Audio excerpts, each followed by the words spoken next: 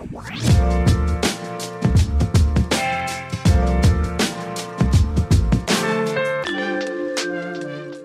to the 98 Central podcast, where we talk about growing a business, working in media, and building a team that we love. I'm Danielle. I'm the intern here at 98 Central. And today I'm joined with Will Stewart, our CEO, and David Stapp, our senior editor. And this is going to be wrapping up our series on career paths with our fearless leader and our editing king. Fearful leader. Fearful king Fearful of editor. editing and computers. So, Will, you started this company. You are the CEO. Yeah. And David, you're the first employee, technically. Is this correct? OG. The OG. I'll hold the title. That meeting at Dunkin' Donuts. Yeah. Right? It worked out. Yeah, That yeah. fateful meeting in It was Traveler's like Rest. 10-minute interview process, and Gave me a hard drive. it's like here. It's like a drug deal. Slid the hard Yeah. drive across the table slowly. Totally. So you guys are real experts in your field. And Will, you had this journey of DP to CEO and now business owner. And there's big changes in that. But going even further back, just talk about what made you want to work in this business, like that first initial spark, however young you were, and, you know, like as brief as you can, that summary of like how you knew you wanted to do this, and then through college, through your career, how you got to this point. Yeah. So, for first thing, I'm glad you're our intern. You're killing it. You're rocking. So, doing fantastic. Thank But you. yeah, so when I was in high school, I came across my dad's photography camera. So, learned how to film, to shoot film, and took a lot of pictures that were terrible, but was learning through the way. And with film, the thing is, you take the picture, and then it's like 20 days later, you see the results of what you took. And it was really cool just to kind of think like every shot matters. How's my exposure? Everything was manual with this. So it had like a little needle that you had to adjust the exposure to, and there's no way for it to automatically set everything. Everything was manual. And so that was a lot of fun, got me into the world of film as far as photography goes, and then understanding what lenses do, how to look at the world through lenses. In high school, I started my first business. That was when the internet was coming along, and I had a dial-up modem at my house. It was 14.4, so it was very, very OG, very slow. And bought a 600-page book on how to program. And so I just read it through a couple times, and then started programming. Long story short, I realized I sucked at programming, but I was really good at selling, and I was really good at understanding brands and kind of what they needed. So started honing my skills. Got a lot of mentors in my life that helped grow, and the company grew. And then I ended up selling that, working as a creative director for a marketing agency. And then that's when the Canon 5D Mark II came on board, which was a great camera. It was revolutionary, allowed us to get like a really cinematic image for not that much. And so I talked to the owner of that company and said, hey, I think we have this great service we could provide for our clients. Can we bring it in? And he said yes. And so I started just building out the team there. And loved it, fell in love with it. And I got to a point where I was like, this is what I want to do. I don't want to do the print, because by that time, I was creative director. So we were doing print, web, all sorts of things. And I was like, man, I just really want to focus on video alone. So with the owner's blessing, just branched out and started 98 Central nearly 10 years ago. Wow. Crazy. Yeah. What a journey. Yeah, it's crazy. But I'll get back to a ton of questions for you. But David, same question for you. That spark, and then through your career, how you got to this point. Yeah. So I also had to suck at something first so that I could figure out what I wanted to do. So way back in 7th grade, all my friends were skateboarding, and I tried to skateboard. I failed at skateboarding, but one of my friends had a camera, and he handed it to me. He's like, hey, what if you filmed us and we made like a skate video?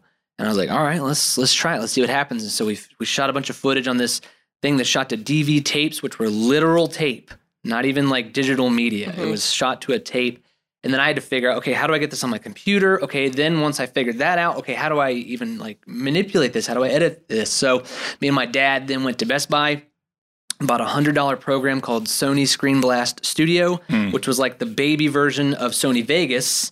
And it was the first editing program I ever used. And I'll never forget like the first time I figured out how to get the clips into the program, into the timeline, and started just putting clips in a sequential order. It was garbage, obviously, but I'll just never forget like how cool it was. And like I had like this newfound kind of control, like artistic control. Like I was like, oh, if I then put this clip here instead of here, like it's like giving a whole different kind of vibe or something like that, where I've created like a little intro. And so that's when I got the bug, was back in 7th grade. And it definitely grew quite a bit from there as I started just experimenting in anything and everything video production, whether that be, like videography, like getting behind the camera, directing, writing. I just, I started to wear every hat and just trying to figure it all out. And this was before YouTube existed, which is very hard these days to imagine a world before YouTube. Barren wasteland. Yeah, like literally, like 2008 BY before YouTube. like literally, like it's so, because then as I got into, high school, making lots of short films with my friends and making all kinds of anything I could make a video for, even like book reports for school. I convinced teachers to let me just make a book report, like video, just so I could practice. That was the whole purpose, was just to practice and figure things out and try new things. And so did that all the way through high school. And then college is when it started to get like more serious for me. And I started figuring out, like, I mean, I obviously know this is what I want to do, but I need to start like really kind of honing in on like, what are my strengths? What are my weaknesses? Where should I focus? And so then in college, definitely started making a great network of friends. We had a film group called B&G Studios on campus at UNC Greensboro, where I met a lot of those people and grew a lot of great relationships. Started working with all of them on both, passion projects like short films, and as well as like professional like client work and stuff. And so it just kind of grew from there, really focusing on editing. That's when I kind of knew. I had several people tell me along my journey that like editing was definitely the part where I shine the most. Yeah. You can wear a lot of hats, but you kind of have to know, what's the thing that you're definitely meant to do. So started to just pursue that, and went years of client work, freelance, all that kind of stuff, working retail just to pay bills. Sometimes it's feast or famine in that world. And then eventually got back into it full time. And, I've technically been, doing professional, works for the last 11 years now. Wow. Which is crazy. That's wild. Yeah. Wow. Quite a journey as well. I'm going to go back to you, Will. So this series obviously is for like advice for college students, selfishly because I get to ask the questions. Yeah. One thing I wanted to focus on first was like, when I came and met you for the first time, you asked me what I wanted to do. And I said, I think I want to do cinematography. And you were like, everyone wants to do cinematography. Yeah, and so it's an intimidating field, and there's so much that you have to know. And so what is like, I mean, this is such a broad question, but like aspiring DPs, like how do you start? Like what is, like what's your best advice for like how to kind of get in that door? Yeah. So the first thing you need to do is look around you and see what tools you have in your hand. Like what are the things that are available for you to start honing your craft today? And most people in their pocket is an iPhone or something that has higher resolution than the camera that we made lots of money in the first years of the company. Yeah. And so a camera like that can make wonderful things. Is it perfect? Is it the perfect camera that the social media bros, talk about? No, it's not that, but it can start telling the story. And that's the thing. People don't really care what camera you use, what lens you use, what lighting you use. If you're wearing a red hat or an Airy hat, or Red's a camera brand, they care about the story. And a good cinematographer, someone who's good at their field, knows how to tell a story through the tools that they have in their hand. One of my mentors was Shane Hurlbutt. I got to work with him in Hollywood several times and do some great stuff with him. And the thing that I learned from him was he would use shower curtains on major things that he's working on, the things that you wouldn't expect, like shower curtains to diffuse light. And he has these homemade lights that he makes, and like has all this like crazy stuff that and that really helped me understand like it's okay to just use the tools that I have. So that's thing number one. Thing number two is I would get off of all social media when it comes to forums and just the bros talking to each other. Because a lot of times you start feeling like you're not good enough. You start getting inferiority. You start getting maybe this is my story, and this is a confession time. But I got kind of sucked into that, of like it's got to be the perfect gear, all that sort of thing. And so start looking to mentors and people that are online that are doing really good work that you aspire to, and start breaking it down. Start looking at it going, okay, what do I like about this work? Is it the camera movement? Is it the lighting? Is it the way they told the story? And just start learning. Something I did a lot of was I would watch movies in black and white. I would put a black and white filter on them and look at them in black and white to see like light values. I would watch a portion of it, maybe the first 5 minutes, and then I would read the script. And then I'd watch a little bit more and I'd read the script. I mean, just breaking down movies, you're just ingesting it any way you can just to kind of understand. Watch it without sound. You just try to get yourself sucked into exposing yourself to the medium in a different way.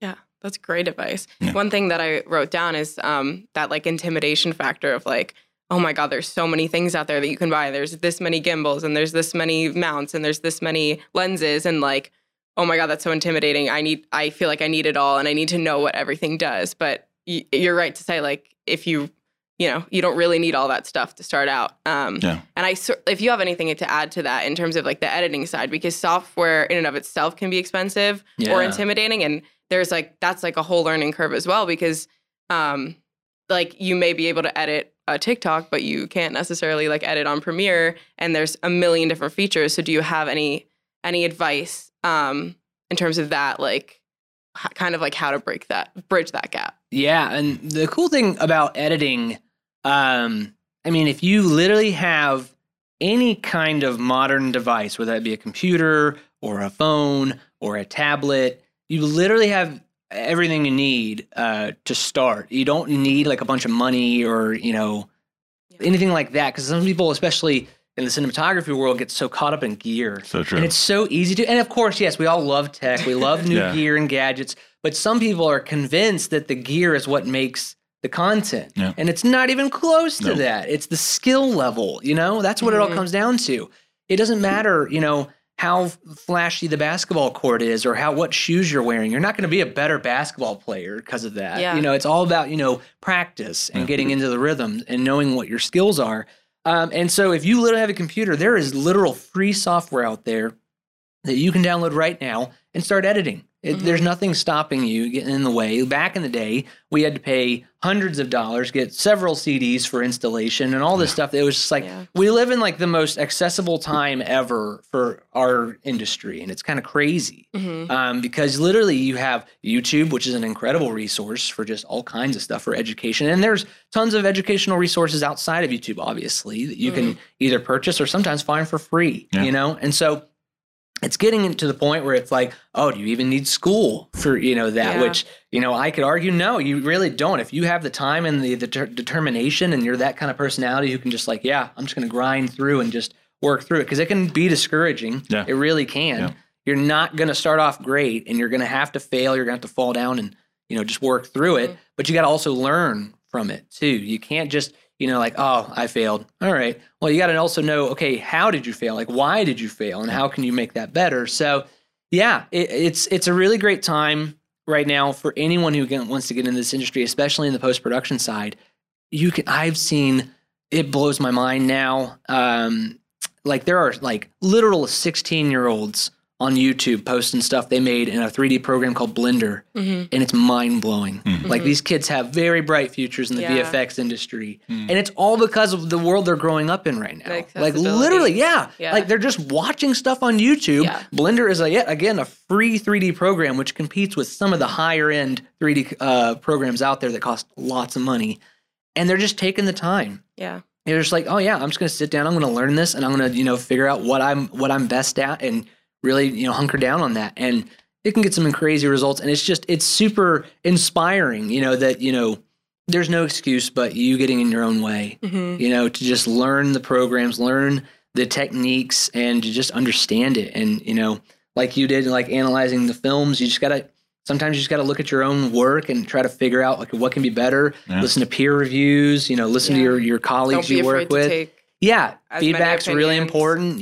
So that's kind of the biggest thing is like, don't be afraid just to just start, because literally there's nothing else in your way but you just being afraid to start. And don't you think ego is a big thing? Like check your ego at the door. And Yeah. just say, I'm a beginner. I'm starting out. Yeah. And no one has high expectations of people who are new to the industry. Yeah. It's not like, there's anything anybody has to prove. Just do the work and do your best. It's funny with like in our industry, painters, someone who's like a art major or whatever, who's going to paint, like they actually paint, and then they say, I'm a painter.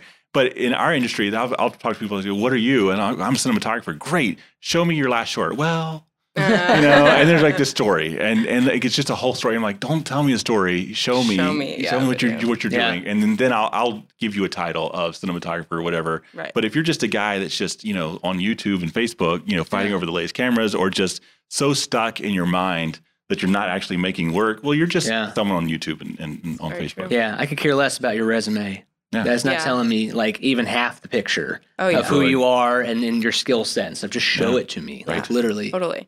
Well, I want to shed light on, early 90C days were very different than what the company is now. And like your role has changed so much. Can you shed light a little bit on like maybe the differences between like the beginning and what you were doing sort of more like on the field and like out on set every single day versus like owning a business and like just kind of like maybe the misconceptions that you had in that journey and like where you find yourself now? Yeah. So initially when we first started 90 Central, just getting money in the door was the big thing. Yeah. So like, I think we made $25,000 the first year, which was just insane. It's just me and my wife and, our $800 a month rent. And it was fun. It was a great time. I had a Ford Mustang GT and I had enough equipment to fit in the trunk of that. And that was it. So I had like a tripod, a camera, a mic, and maybe a light or two. And that was it. And so it's just starting out as best you can, just doing whatever work you could. Yeah. And the journey was just perfecting my craft. I knew I had a certain level of ability, but it wasn't nearly what it needed to be. So once I was able to kind of find some people and some mentors to start working under, I was trying to get on any set I could to work however I could. The goal was, I love DPing. That was the director of photography, for those who don't know. I love that. But, like not everybody's looking for a DP, and especially I didn't have the experience for it. So, you gaff, you do all these different positions, you PA, you do whatever you can. I was on a really fun Volkswagen shoot and I got to be the first AC. And so like, that was a blast. And I was just happy to be there. So the first 4 or 5 years was perfecting my craft and kind of getting to the point where I was able to translate a lot of the stuff that I knew about photography and just all that to video, getting my lighting skills better. And I started just becoming a journeyman DP. Got to work for a lot of different people, Michelin and Samsung and John Deere. We did a national spot for John Deere that was shown during the Grammys and the Pro Bowl. It was fun. And then tried to pursue the narrative stuff to say, like, do I want to do like narrative? Do I want to do films? Realized that wasn't for me. I was on sets in West Coast, saw the 16-hour days. People were working, exactly. It's a different culture. I have a lot of friends that do it for a short amount of time, and I'm having friends now that are starting to retire out of it and do other things. But for me, it wasn't the kind of lifestyle I wanted. I was married at the time, had a daughter, didn't want to, be just out and gone all the time. And I'm a homebody. I like being home. I like being in my own bed. So there's a lot of kind of culture things that made me go, okay, it's time to like really consolidate, start promoting the company here locally. And so for a few years, it was just me and then contractors. So I had like so many contractors. And one time it peaked to 60 different contractors that we'd bring on set. And we were doing amazing stuff. It was a blast. And we still work with like most of them. Mm-hmm. But I was exhausted. And so December would come and I'm like, man, look back over the year. I'm just spent. I'm just completely worn out. Just being a freelancer with a bunch of contractors that I'm having to manage. And it was just exhausting. Fun, but exhausting. And then I was like, I really I need to hire an employee. I need to hire somebody full time, start pulling along with me and not be one of those people to be like, hey, go do this. But someone to be like, hey, I was thinking we should do this, that kind of thing.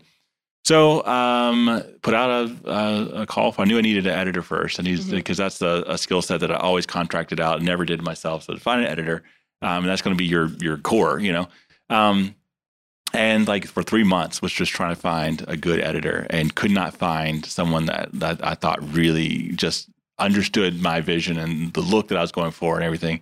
And I was on set. David emailed me and I looked at literally the first minute of one of his shorts and I was like, this guy gets it. He gets Amazing. it. Like, it's the guy. I mean, I didn't have to see much more than that. And I was like, I saw the other stuff. I was like, he gets it. He understands narrative. He understands humor. Like, he has that quirky humor that I have as well. Mm-hmm. I think he's going to be great. And so, yeah, we met at a Dunkin' and when he came on board, and you might want to tell a story, but like, I guess we had, I don't forget how many projects we had going at the same time, but I had like 5 or 6 editors going at one time. And I basically handed you a garbage bin full of on fire. And it's like, here, not that anything was being done was garbage, but it's just like, it was just a mess that needed to be straightened out. And so you were asking about the transition from freelance to CEO. Yeah. It's been interesting, and it's been a great growth for me because we've been on this path, I guess, for about 3 years, almost 3 years now. Had the coronavirus, and then had like just like crazy things with the economy. And I told David when the coronavirus hit, I was like, I don't know what we're going to do, but we have enough work for a while. For those of you listening, I started here at 98C on March 1st, 2020. Perfect time. Which was like D-Day, basically. Oh my God. It was great. And I was stressing so much about, can the company afford it? I don't want to bring someone in and not be able to, like, a month later be like, hey, sorry, Mm-hmm. And the company just blew up. And then so we had, in a we good never way. slowed down. No. Never. Won an Emmy that year, which was incredible, to be an Emmy award-winning director. And then brought Jen in, and Jen was the next hire, and then just started hiring out from there. And, as of July, we'll have 10 people here. So it's been incredible. And it's been a great education for me as a CEO. Mm-hmm. Because now I am having to give away parts of the job that I even that I love, because I love being on the field. I love working with clients. I love our crew that we get to work with, both our contractors and the people internally. But it's taught me a lot about trust, about how to find really good people and give them the information they need to make great decisions, mm-hmm. and then just leave it up to them. And it's fun watching the stuff that comes back out of the field. Yeah, I'm still in the field some. I still get to y'all let me still go play. But David's picked up a lot of that and does some directing as well. And he's been killing it. And so it's been fun. Yeah. And actually, it's a perfect lead in, because I was going to talk to David about it's especially in this field of media or production, video production, film and television production in general. There's so many different roles that you can play, and you might not know exactly what role or what hat you want to wear. And you've been editor, like that's how I knew you when I came in, and now you've been directing more. And I've seen you like, do both so well and have the opportunity to do both. Like, can you speak a little bit to moving laterally, like in production, and like how just kind of like encourage people who think, oh, I'm going to do this and I'm never going to get to do this.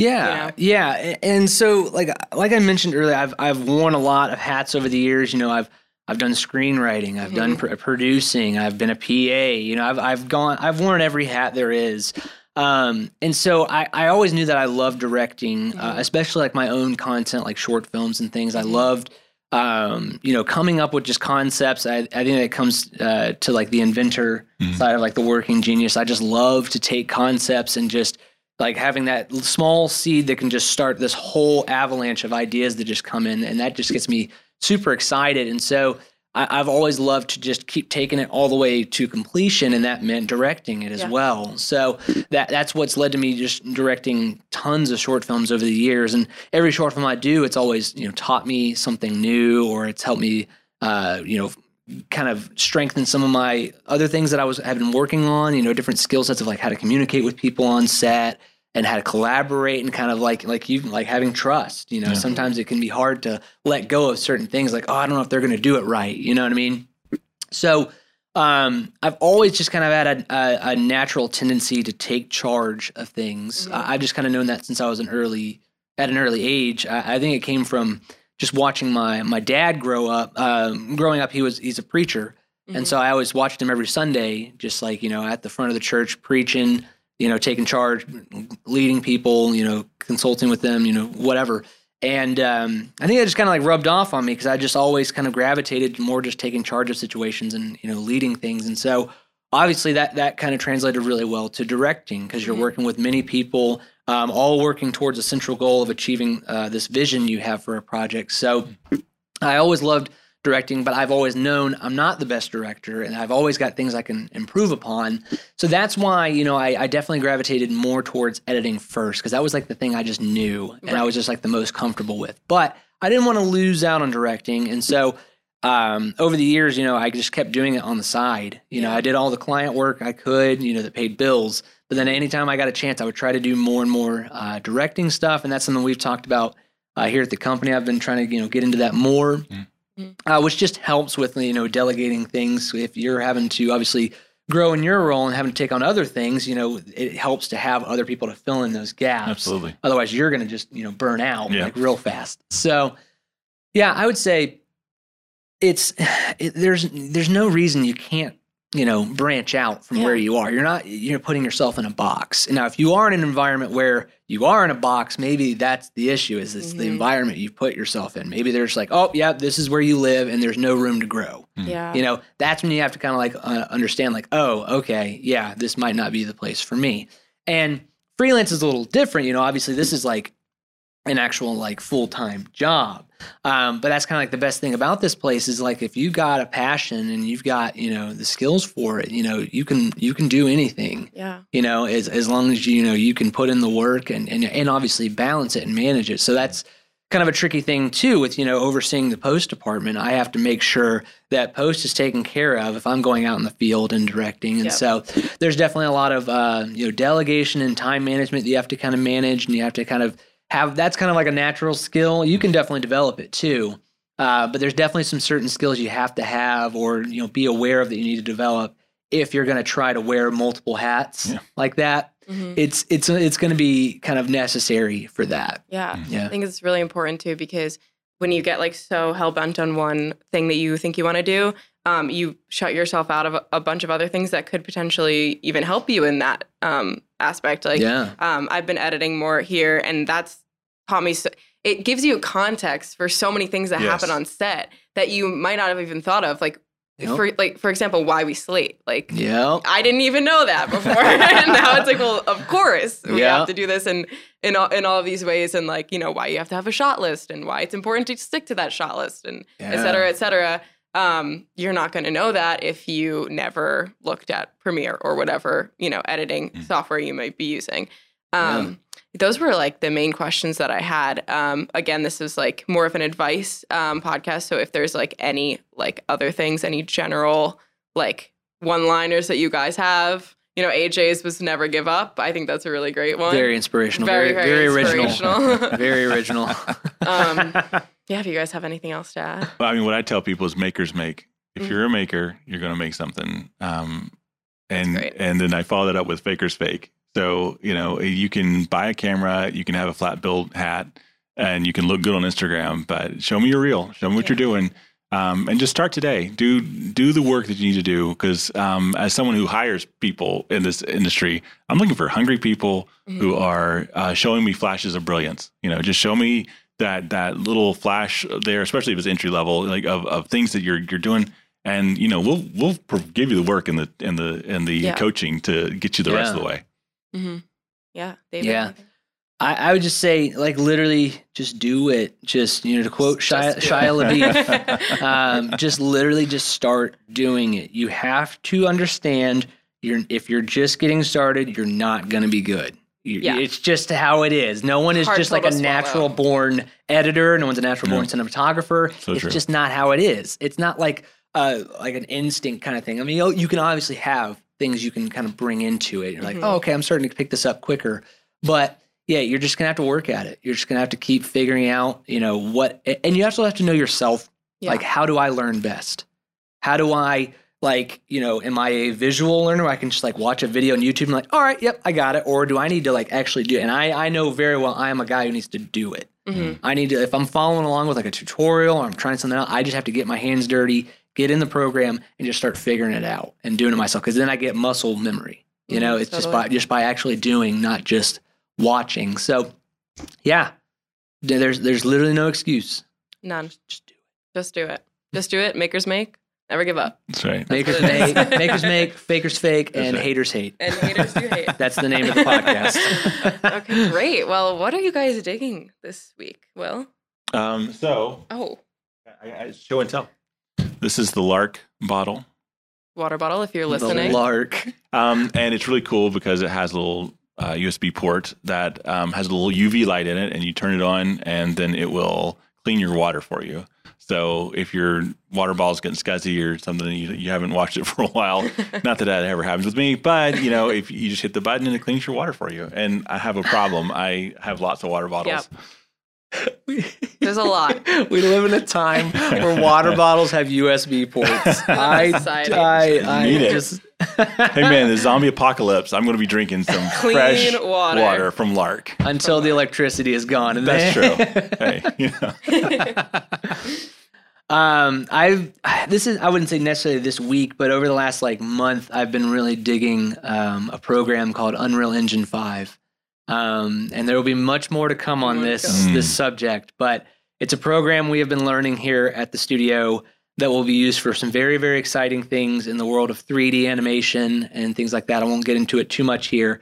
But me and AJ, our junior editor, have been just deep diving into it and learning anything and everything we can through courses and whatnot. And it's been a heck of a journey, and we've had some really great payoff lately. It's just been really exciting for the future of certain services we'll be able to offer to our clients. So can't wait. Really cool. Yeah. Really cool. Yeah. I have been digging my new record player, which I got it about 2 or 3 weeks ago. My friend I've always wanted one, and my friend was like, I have one. Do you want one? I was like, yeah, sure. Oh my goodness. So I got it. It's pretty old, but it's a Crosley, but it's not, it's the bigger one. I think it goes for $200. I pretty much got it for free. So nice. Wow. Yeah. Congrats. Yeah, it was really nice. And then I have 5 records now, and I went to Horizon Records in Greenville. Yes. Love that place. So cool. I was there for an hour just looking around. So romantic. Yeah, so romantic. Yeah. Sure.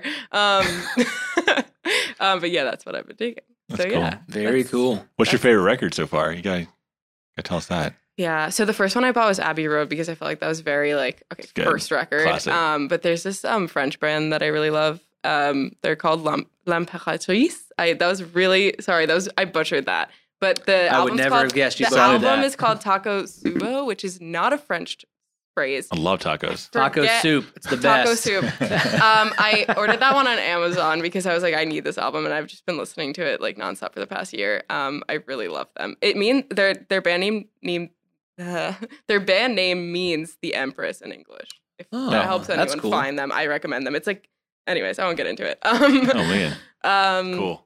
Thanks. So that has been our Career Paths entire series. Thank you guys conclusion. for giving me advice. I'll probably ask more off air, as I always do. Yeah, all pleasure. the questions. So we're 98C. You can find us on 98C.org. You can find us on Instagram, LinkedIn, Facebook, all 98C. So thanks for listening. We hope you enjoyed.